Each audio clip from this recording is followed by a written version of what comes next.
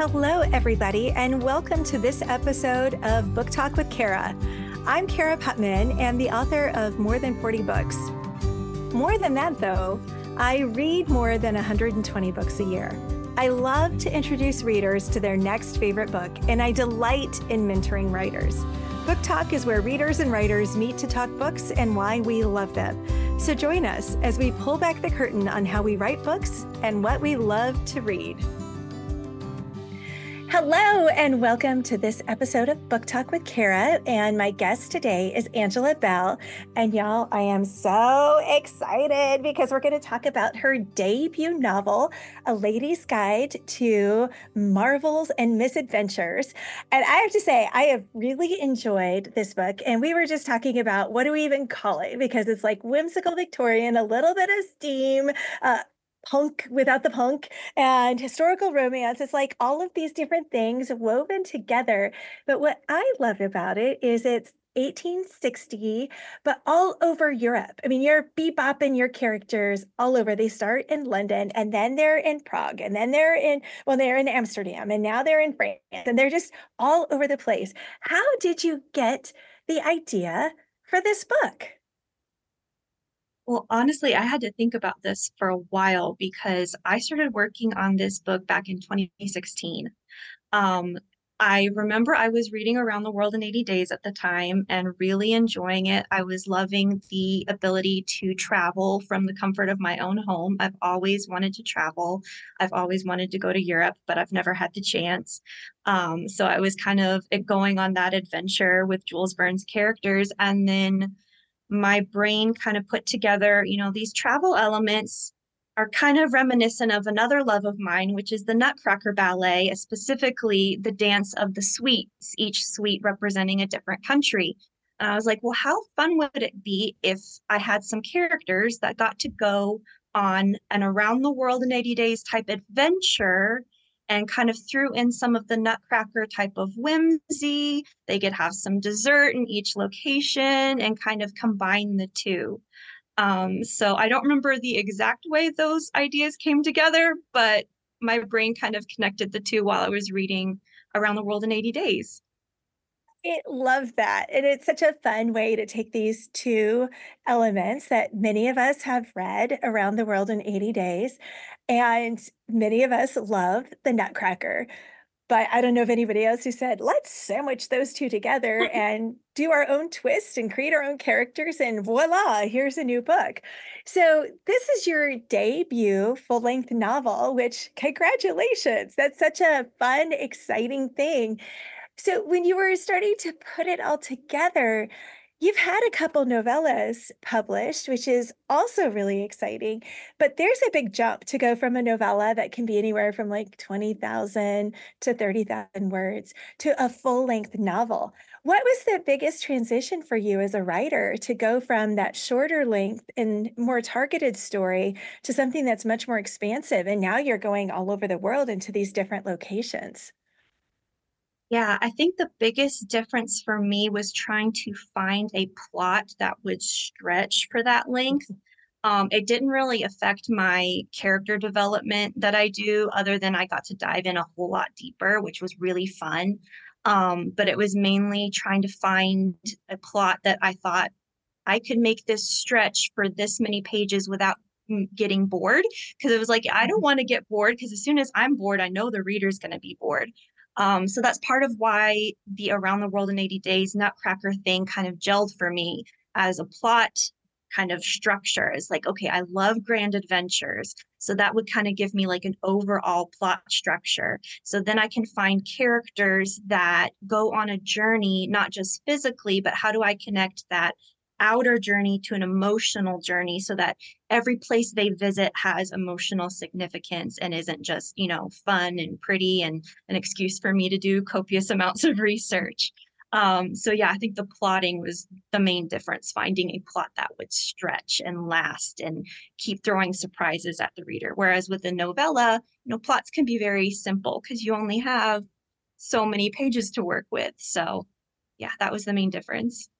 Absolutely. And I started with novels and then shrunk to novellas, and it was like, oh, I've got to be so streamlined where I'm Yeah. used to having like lots and lots of pages. So I would think it would be kind of interesting to go from the flip where you're like, you're used to this really tight, and now you're like, I have so many words and so many pages. What do I do with them all? But you could have set this really in any time period. So why 1860s?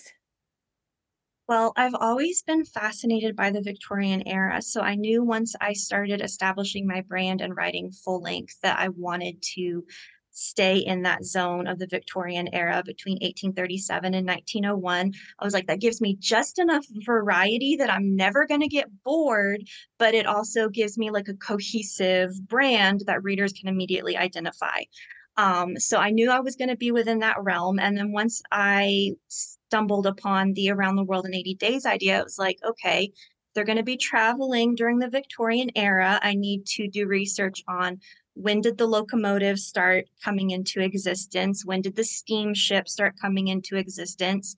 And I wanted to find the time period where the infrastructure was established enough that they could travel with ease, but it was still new enough that my heroine could deal with the fears of, oh my gosh, we're going so fast in this Yeah. gigantic metal box. Um, so I wanted to be able to kind of showcase, the newness of the technology, which would have been so fascinating and scary for the Victorians at the time, but also have it built up enough that I wouldn't have to worry about them having any trouble going across Europe. Well, And and the railway boom happened about 1860, 1859, so that was the perfect date to set it in. and you've got this character, the heroine, who is terrified of getting on trains. And so you kind of highlight anxiety and these, what we now say is kind of a ridiculous fear of railway fever, or, the idea that if you get on this little box, you could get really like go crazy. And then you've got this idea of these fears of insanity, but you also have a hero who's disabled.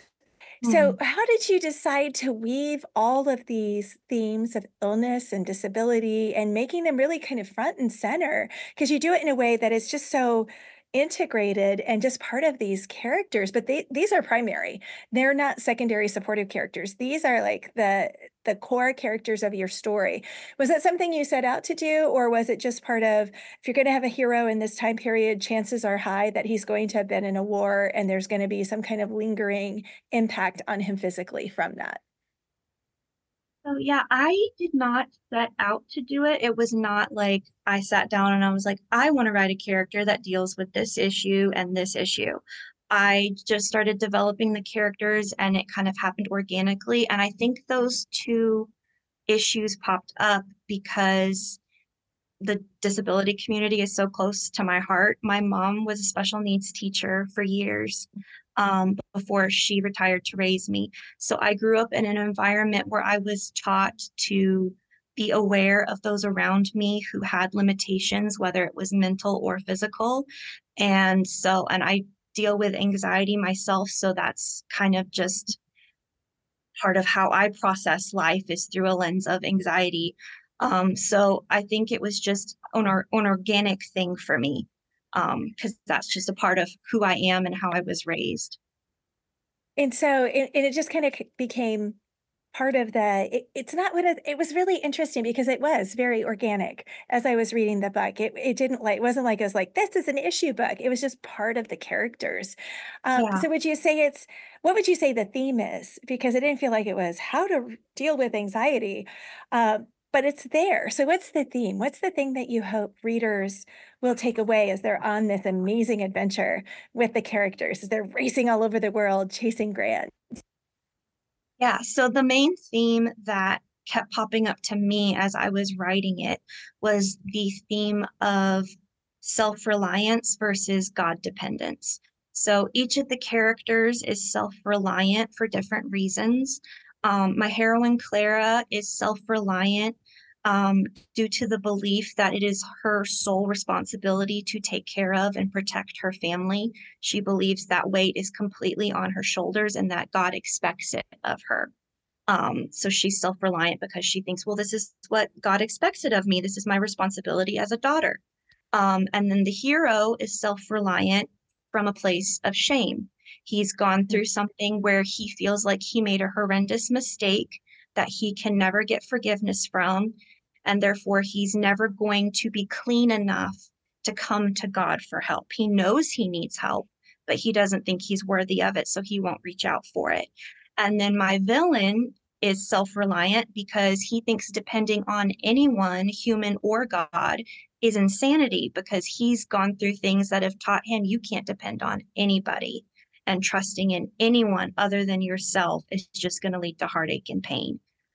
So that was the main thing that I wrestled with as an author, crafting these characters is, dependence on God versus reliance on self.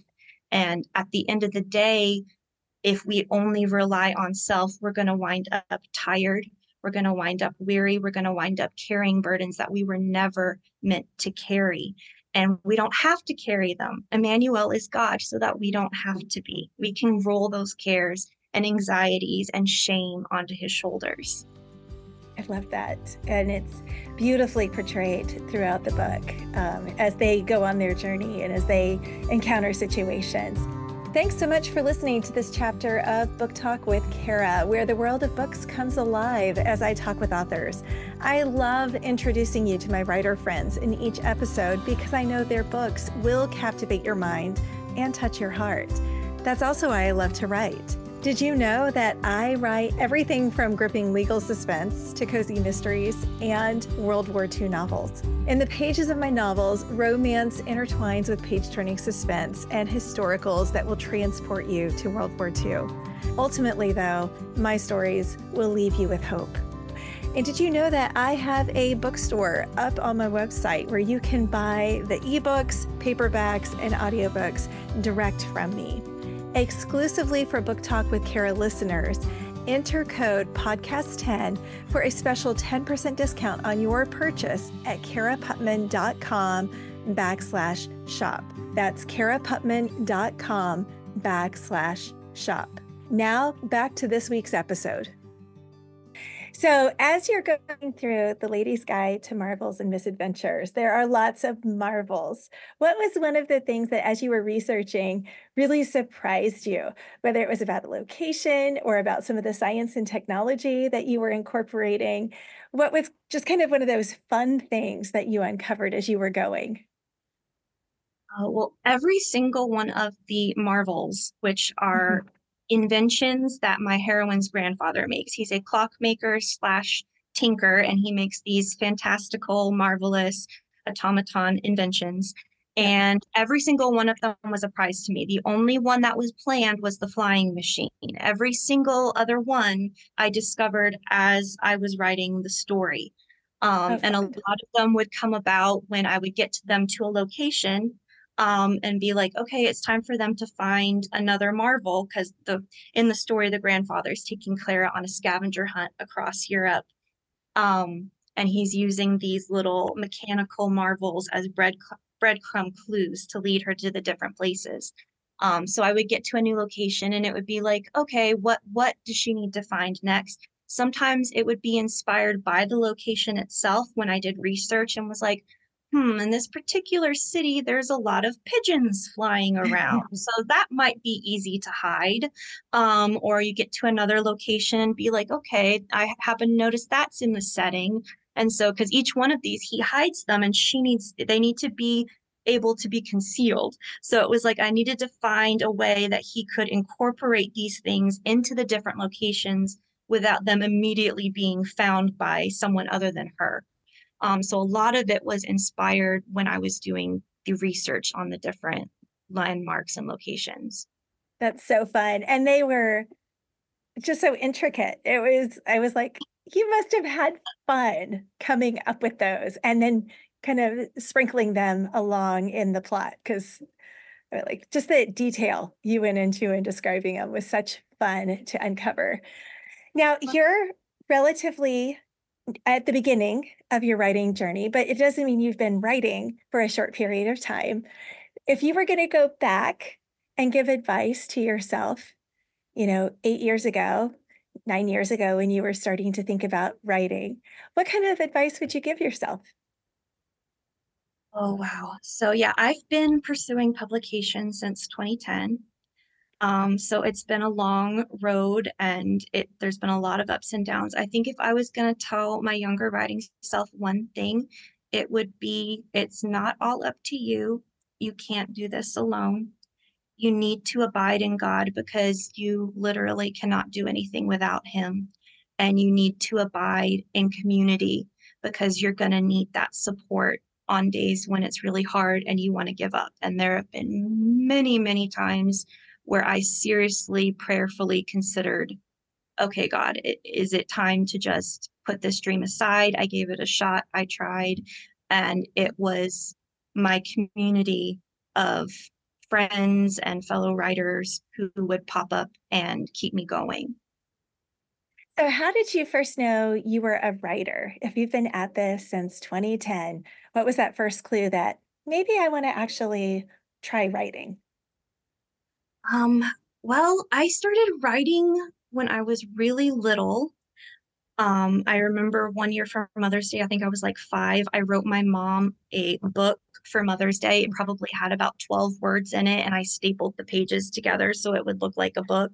But I never really considered that I was a writer until towards the end of high school. I was taking an essay class with my homeschool group's co-op, and I was flunking. I was doing awful writing persuasive essays. And my sweet teacher pulled me aside and was asking me, Angela, what do you enjoy doing? What do you like to do? And I said, well, I write these short stories for my siblings. And she was like, next class, I want you to bring them and I want to read them. And she read them and she saw something in them. And she was the one that said, Angela, you're a writer. You need to pursue fiction. You need to start learning the craft. And so I I really love that. credit my mentor, Terry Dawn Smith. She was a member of ACFW. She got me connected to the Christian fiction writing community. And the next year, her essay writing class turned into a fiction writing class that I took for 3 years. Oh, So that's I awesome. really credit her with being the one who pointed it out in me. Oh, that's so great. And I think many of us have that person who really was like the instigator, the person who was like, there's something here, you need to pursue it, or you should think about this. So, when you think about writing, what's your biggest challenge?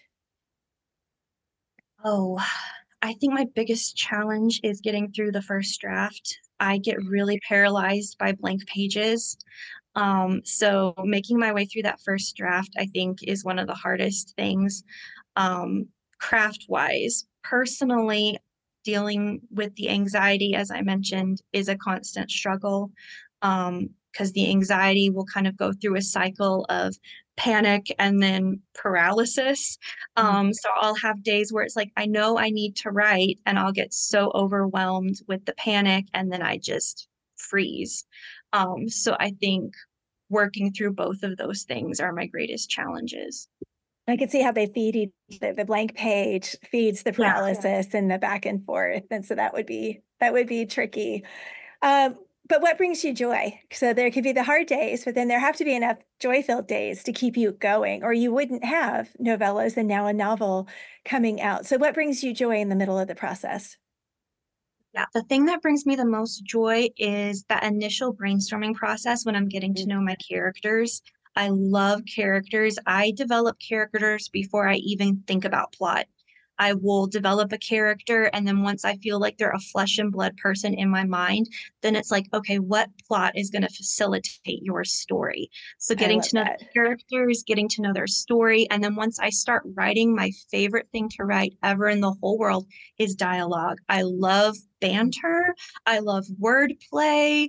I love nuance and subtext and all of that good stuff. I can see that too, because it comes out in the book. It's so much fun, especially between the hero and the heroine. They have some great dialogue that happens as they're traveling around, and especially they don't always get along. And so there's some really great scenes where they're just she's going at him and he's just kind of like, what is this? So I like her. She's spunky. So, how do you celebrate when you finish? Do you have a celebration that you do? Something that you're like, here's how I've hit a milestone and I'm gonna like really enjoy and engage with it. Yeah, so my first step is usually to indulge in a long nap. um, and rest. And then after that, I usually go out to my favorite Italian restaurant with my family and get pizza and chocolate. I love it. And I love that you're developing kind of a rhythm to celebration early on. Because a lot of us further down the journey, we're like, I ask that question and they go, celebration? And I'm like, that would be what I would say too. Celebration, we just go to the next book. So go you, get that rhythm now because it is worth celebrating. It's a big deal to finish a book. So you And to should. me, celebration is the key to sustaining Yeah, career in this industry because there's so many months and years of waiting and rejection and little advances, and then you go a step forward and three steps back. So I've yeah, really had to, in order to keep going, celebrate every little milestone, um, to cheer myself up along the way and to celebrate all that God's doing and remember to give him praise, for I the love good that. things that are happening. I love that. That's wonderful and such a good discipline to incorporate and develop. So, as we get ready to wrap up, a few quick questions for you. Sweet or salty? Oh, sweet. 100% sweet. I love you were like, there's no question. Why would we wouldn't go with the other? Tea or coffee? Tea. I Do love you have it a iced and sweet or piping hot and sweet, but always sweet. There's a theme here. okay. Sweet. Yes, I was noticing that. Do you like black tea or herbal tea or Oh, black tea all the way. okay, like a constant comment, British Oh, breakfast? okay. So my favorite brew right now is Scottish Morn by Harney and Sons. That's my Mm. go-to breakfast brew in the morning. And then I love a sweet tea in the afternoon, especially during the summer. I live in Texas. It is hot, hot, hot here. So I love to get a glass of iced tea in the afternoon. I love that. And then um plotter or pantser? Planster? I do a lot of planning and with my characters, and then I get just enough plot where I have like a place where I'm starting, a place where I want to finish, and kind of a point to aim for in the middle. So it's kind of like connect the dots. Yeah, So yeah, I'm a connect the daughter. I like it. I like it a lot. And you do so much character work that you probably have a pretty good idea of how they would move as you're going, which is great. Well, thank you so much for joining me today, Angela. And I really, really have enjoyed A Lady's Guide to Marvels and Misadventures. Well done. It's a delightful read. And I wish you all the best as it comes out. Oh, So thank you so much. It's been a delight and joy to be here with you today. thanks for listening to this episode of Book Talk with Kara. Come back next week to find your next great book and author to try.